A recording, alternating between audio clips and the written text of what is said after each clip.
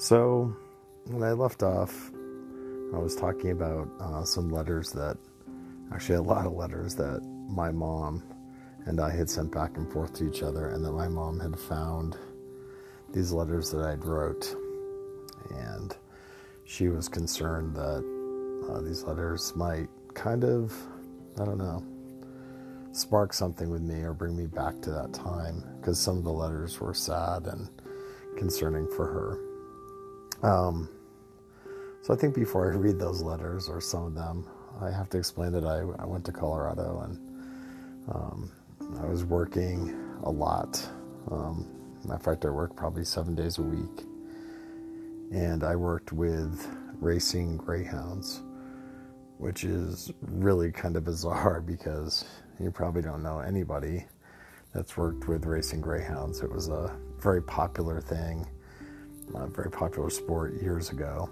But with the advent of lotteries and gaming casinos and satellite wagering, and just really not a need for it as a spectator sport, it kind of has died out.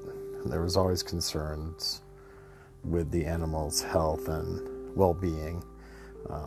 But the only thing I could tell you about that is my experience, and I was involved in it every day, was that the animals were treated very well. I'm sure that people can find instances where they weren't, but everything I saw, they were treated really well.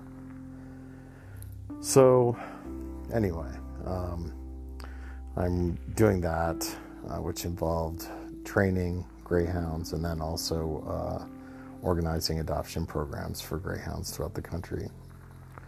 And I lived all over the place, kind of like a gypsy. You just kind of go from state to state and racetrack to racetrack. And my life at the time in my 20s, I was not out then. I was very, I guess I would say I was very confused. I didn't know. I thought there was something wrong with me. I thought that the thoughts that I had about men were, there was something wrong with me, that maybe something in my childhood had spurred me to think that way. And I thought it was wrong, and I thought I was a terrible person. And so I harbored that and struggled with it through my 20s pretty badly. I think if you knew me at that time, that probably outwardly you would have thought I was a pretty normal person. I don't think anybody ever told me I wasn't, but inside I thought I wasn't normal. And so these letters, it's weird because I talk about it a lot in these letters. It's right there, but I just didn't, I don't know. I guess nobody saw it, or I know my mom was concerned, but still.